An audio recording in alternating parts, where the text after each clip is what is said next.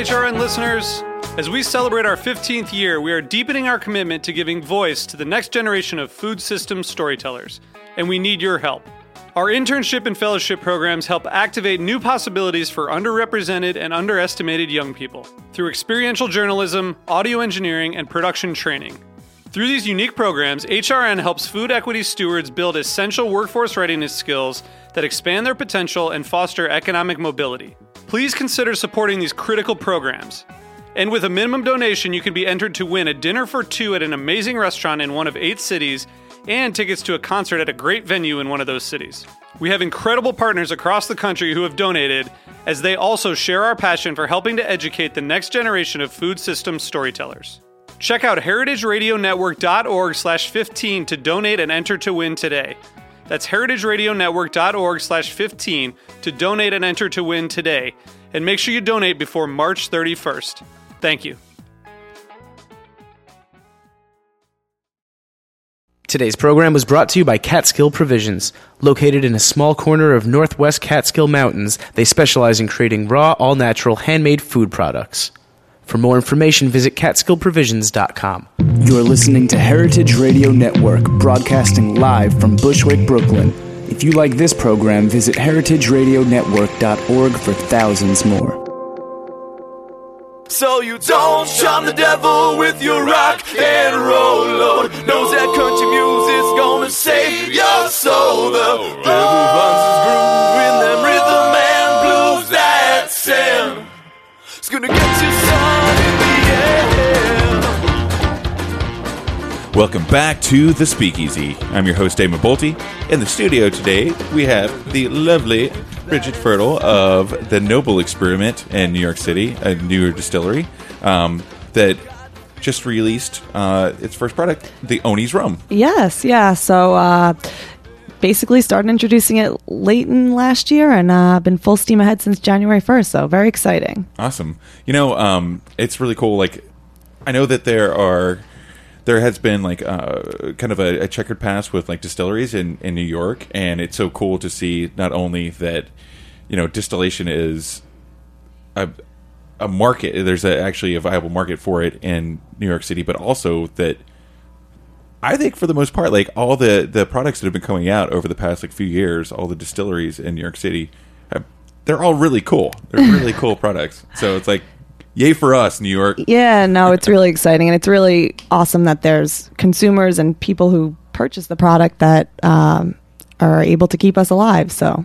yeah, I think obviously, like we, no one moves to this city to just chill out. Everyone comes here to like, work your ass off and like, make a place for yourself, a name for yourself. And I think that a lot of this comes from, like you said, having a product that people really appreciate and they're enthusiastic about. It comes from just that kind of like work hard, play hard mentality that we have here, and cutting a lot of the bullshit out of like our daily lives. And so it's like, it's cool, like with food and with drinks that like you said, people appreciate the hustle. Totally, and they appreciate hard work, and it's cool that they can connect to a story where there's something real and tangible behind a product that they're consuming. How It's made and where it's made and who it's made by. So, well, speaking of that story, why don't you give us a little background on how this all came about? So, I actually have lived in the city my whole life. My family's been here for generations, and I happened to go to business school and work on Wall Street after business school. And I had joined a consumer staples team at a hedge fund and was designated shortly thereafter as the global alcoholic beverage analyst. So I spent my days researching and investing in publicly traded beer, wine, and spirits companies. But after 4 or so years, decided I was really dissatisfied with what I was doing, and I was really sick of watching other people do awesome things, as you were just talking about, in craft beer and craft spirits and the whole local movement of everything in this city. And I decided that my time had really run its course, and I was going to pour my life savings into this, move back home with my parents, jump in with both feet, and try and pull this off and get it off the ground. And if there was a time in my life to do this, it was now. So yeah, absolutely. I think it's interesting that that you were actually kind of connected to the spirit. Well, you were definitely connected to like the spirits industry through your job. And I've heard of other people who worked in different career paths that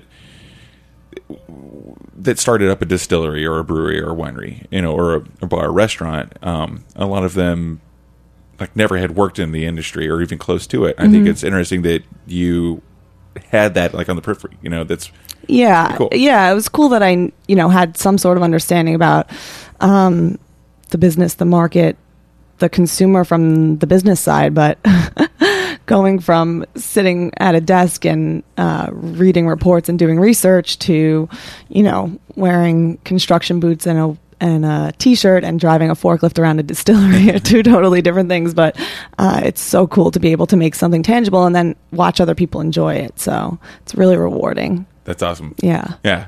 I actually have a forklift license. Oh. Jack, can I bring that in? Can I like frame that and put it in there? I got to take that out. How did you get that? I was working at a graphic design place in Oklahoma City, and we had, giant like skids of printed goods that we had to move around. And someone came in one day and they were like, "Hey, we're doing forklift training." I'm like, "Yes, that is one of those like bucket list things." I don't know. I never thought about it before this, but God damn it, I need a forklift license. It's funny that so I can have this conversation. That's the whole reason why I got it. Yeah, it's actually a pretty useful tool, obviously, especially when you're in the distillery by yourself and you have to move, lots of heavy stuff. They're fun to drive. They are fun. They're actually super efficient for what they do. It's like, oh, someone actually who designed these actually was working in a warehouse and knows how to move around. I'm sick of me and my buddies having to shove skids around. Exactly. There has to be a better way. Cool. So, so you jumped into it. You started doing the construction, a year and a half ago? Yeah, so I jumped out of my job about Christmas of 2011, left my apartment, moved home, and signed the lease around the same time, and we were under construction for most of last year. So the plans got approved in about March of last year, and we started construction in April, finished up at the end of the summer, and spent the fall and into the beginning of the winter, I guess, working the kinks out of the process and building some inventory, and now it's time to hit the streets. I like how calm and like nonchalant you are about like talking about the kinks, because there's so much that goes into opening a distillery or brewery. There's so much hassle and red tape and like DOB, DOH, SLA, like all these different departments just basically almost telling you can't do it every step of the way. Yeah, it's very frustrating. Patience is not my strong suit, and it was something that was so out of my control, and it was just waiting, and there's a lot of costs associated with waiting. Obviously, you're paying rent on a space and everything else. The red tape and the city and the state and the Fed is just, there are no words. And then I always joke that one of the most naive things that I basically miscalculated in thinking about opening a distillery was once the equipment is installed and in place and approved, that it's just going to work. Right. Yeah, that's so silly in retrospect, obviously, not to think of that. But acquired some skills on those first few weeks, 20-hour days by myself in the distillery, priming pumps and troubleshooting the boiler. And so getting a lot of skills that I never thought I would have. But their learning curve is flattening, which is good. Yeah, you start learning about like, did I ever think I was going to need a torque wrench to make rum? Exactly. Yeah, there's it's always like the troubleshooting. I guess it's true of anything, but especially with like a distillery. Even with the seasonal changes of like your products that you're using to distill, like your sugarcane for this instance, like your molasses and your sugarcane, it's not always going to be the same. So there's constantly like tweaking and evolving, like with the different yearly like the raw products. Yeah, and it's a constant, striving to improve and make the product better and make your technique better and keep learning. So, but that makes it a challenge, and that's something that excites me. So yeah. So let's talk about the rum. Okay, so the first product that's coming out is Oni's rum. Yep. So really like into rum personally, but into a lot of spirits. Was that something like were you like a big rum drinker before? I can't say that I was necessarily a huge rum drinker. I had a passion and hobby for different types of spirits and beers and wine. I think I have in terms of the whole liquor category, I guess I'm partial to rum in a lot of ways. Now I drink rum for the most part. That's it. Really think it's a versatile spirit, and enthralled with the history of it in this country, and the fact that was the first spirit we distilled, and most people don't know that. Exactly. That's true. and the goal is to bring back something to the Northeast, and I'm enthralled with the history of distilling and brewing in this country, since they're just starting to come back after so many years, and due to legislative changes and a consumer that's driving the demand for this.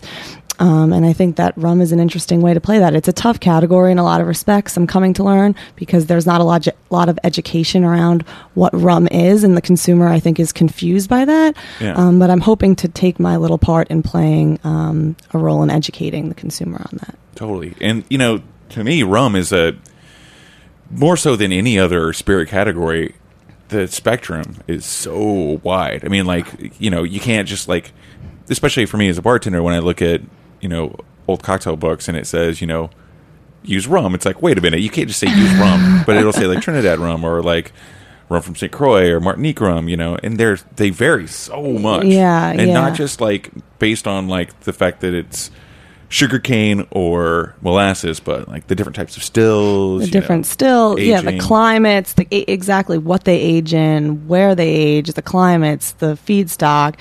And because I think that's really happens because rum is, in my opinion, or probably in fact, the most loosely defined spirit that exists. It's really the only definition around it is that it has to come from some form of the sugarcane plant. So right. It's not like Scotch or cognac or bourbon even. There's no there's no standardized rules for it. You don't which is cool. It's actually kind of a misfit spirit in a lot of ways. It is. And which is why pirates drink it. Exactly.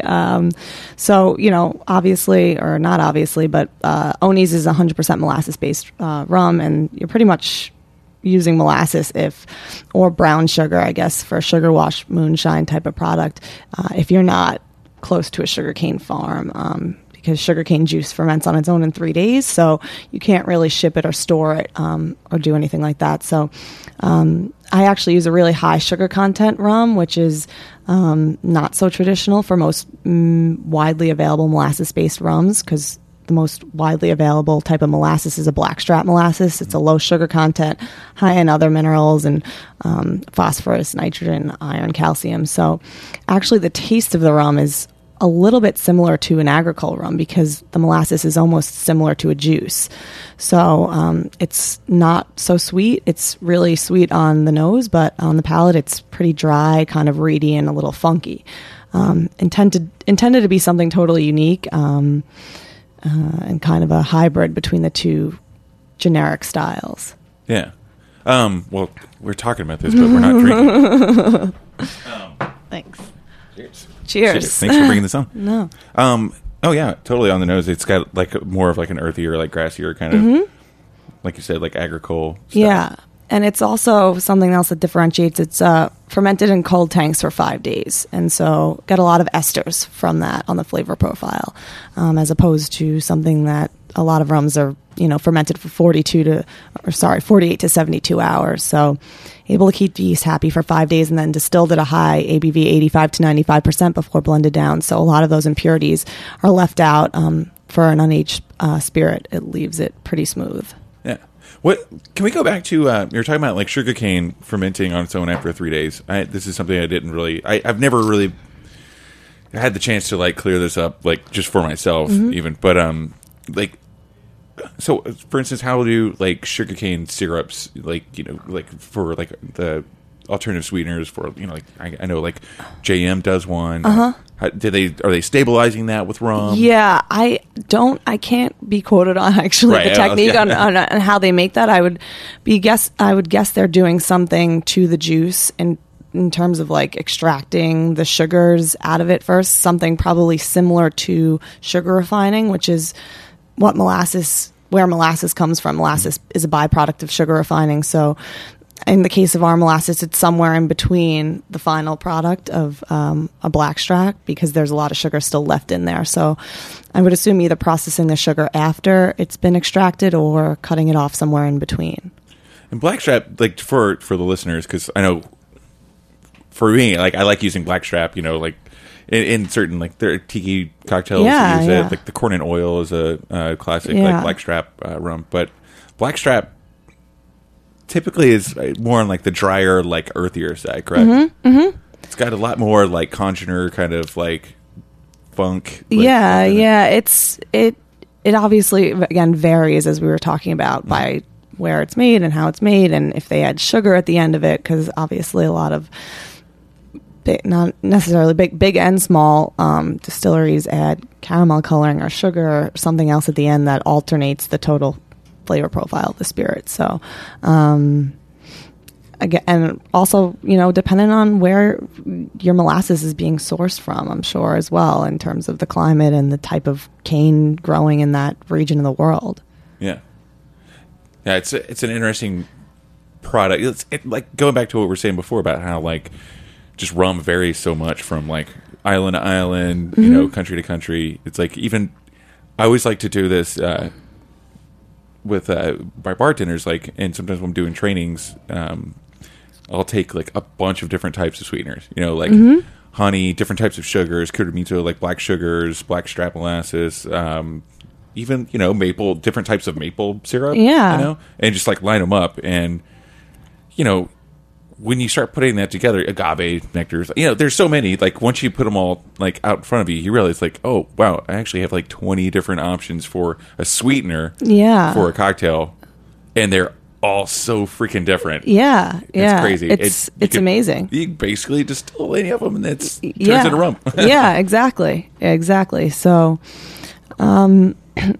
you know, doing something, I mean, we're using all domestic molasses, but and the rum that was made back in the day in the colonies in the Northeast was using molasses shipped up from the Caribbean, but trying to create more of a domestic feel to everything we distill at the place in a few blocks away in Bushwick. So in beautiful Bushwick. Let's take a quick break, and we'll get back and talk more about rum with Bridget from Oni's Rum.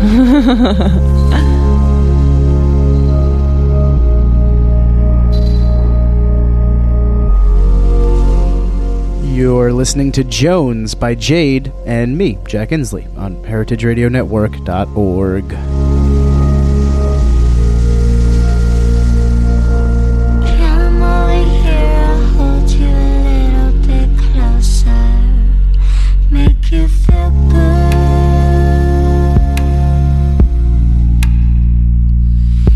I've been jonesing and feeling lonely lately, baby. How about you?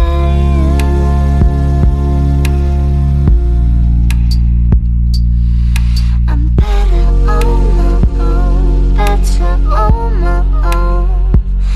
That's just not true.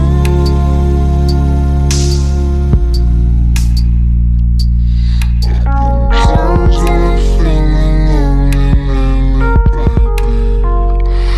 Lonely for you.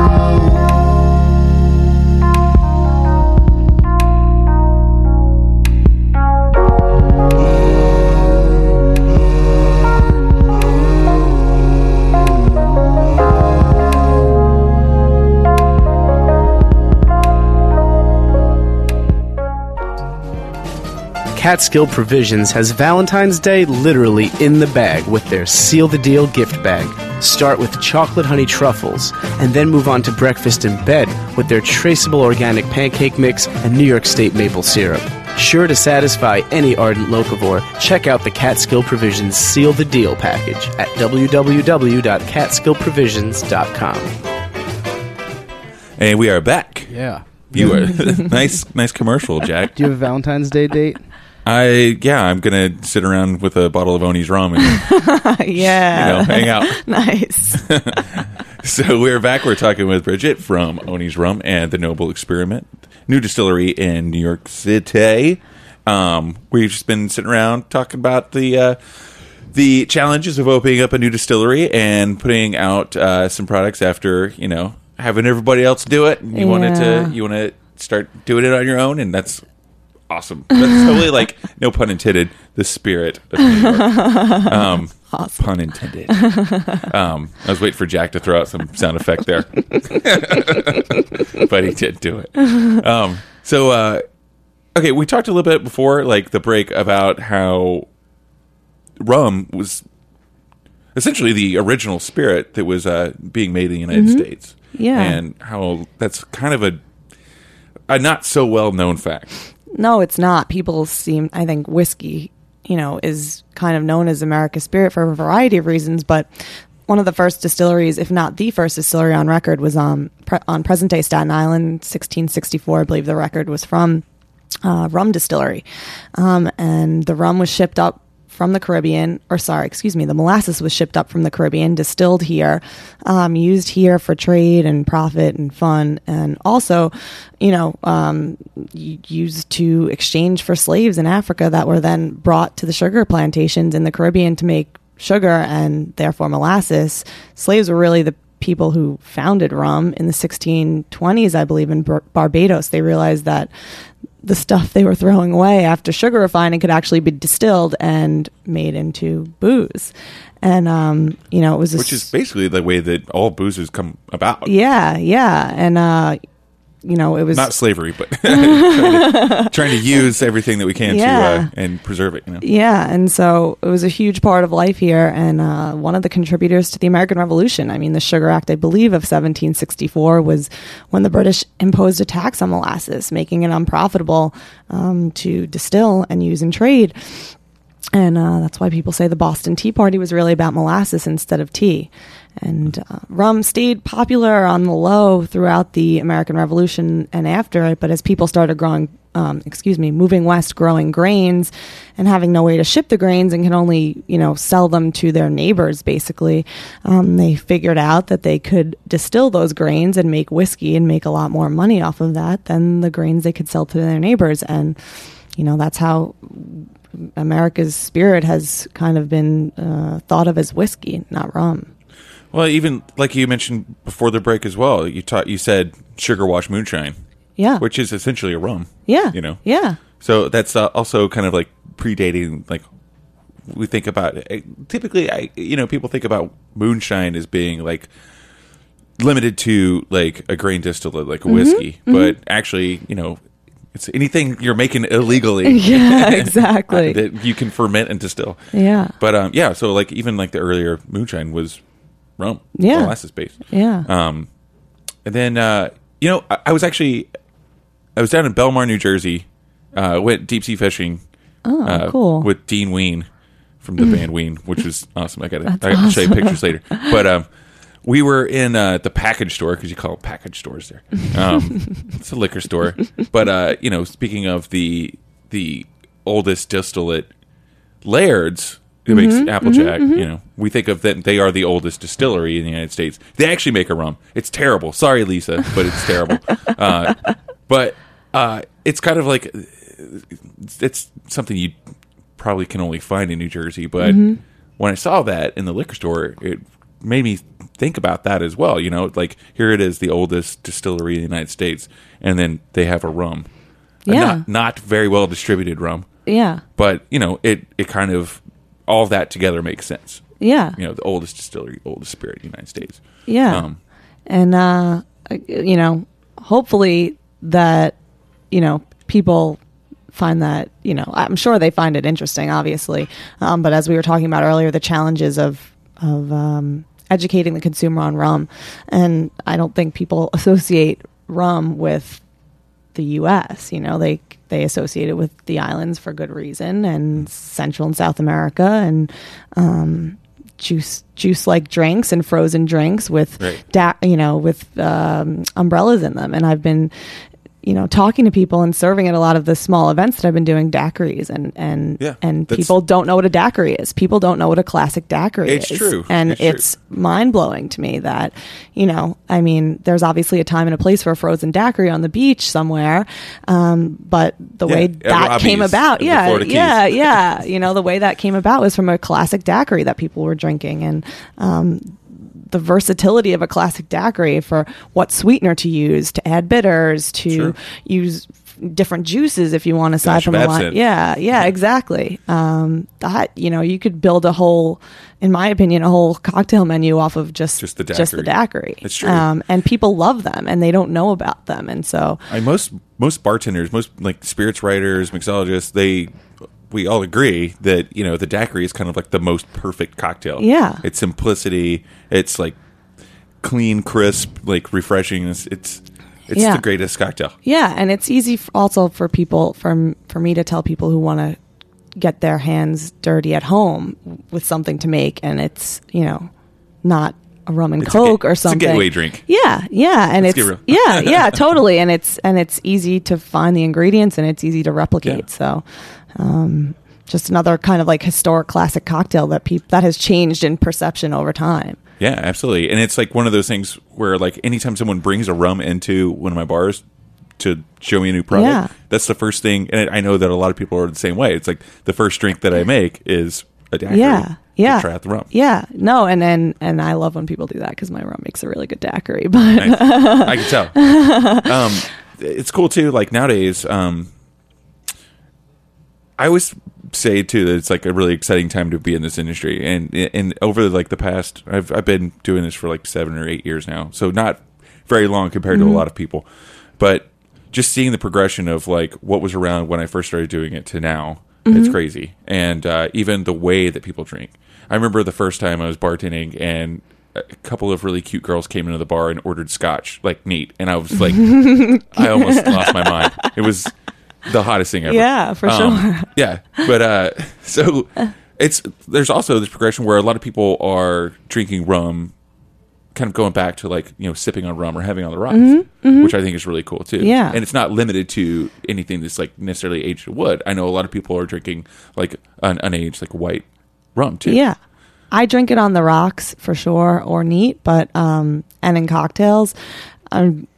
I'm hoping that other people do that too. I don't know if that's naive or hopeful and them looking at a white rum and wanting to drink it not mixed, but people do taste it and they're surprised in the taste and they say, hey, I think I could, this is good enough to drink on its own. So, and to the point of people changing their drinking patterns. I had 2 guys in the distillery, late 20-somethings that were, in finance or some other professional industry in the city.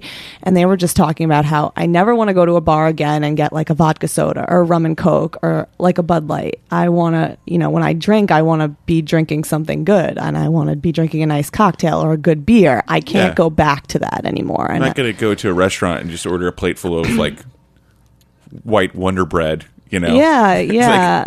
No. Need something that's going to make me feel like I'm doing something. Yeah, no, it's just awesome to watch that happen and how once you go to a certain level of enjoying spirits or beer or food or whatever you are, it's hard to get the consumer to go back to what once was. So, well, it's also, like technically we don't need to drink alcohol. We need to eat food to survive. We don't need to drink alcohol to survive. So if you're doing it, you might as well be enjoying exactly as much as you can. The best things you can have is the right amount. Obviously, be responsible. Yeah, but and pairing that up with food, with friends, with occasions, it's totally like that's the way to be. That change is great for people like me and people in the industry. And you were mentioning how much has changed over 7 or 8 years. That mentality of the consumer, which buys the product, is keeping us all going and allowing for people to want to drink better and eat better and for the proliferation of this industry. So it's pretty cool. Awesome. What's the website? TNENYC.com. As in the Noble Experiment, New York City. Yes, .com. And we also have Owneys, OWNEYS.com, which is a video about how we make this stuff. So Oh, cool! I can't wait to check that out. Yeah. I've been on the website, but I haven't seen the video. I think it's time for us to go in and have Mike make us a couple of daiquiris. What do you That think? sounds great to me. All right. Thank you so much, Bridget, for coming on the show No, today. thanks for having me. Check out Danny. Oni's Rum, and we will see you next week on Speakeasy. Cheers. Cheers. Save your soul. The devil runs his groove in them rhythm and blues that sound. It's gonna get you son in the end. Thanks for listening to this program on heritageradionetwork.org.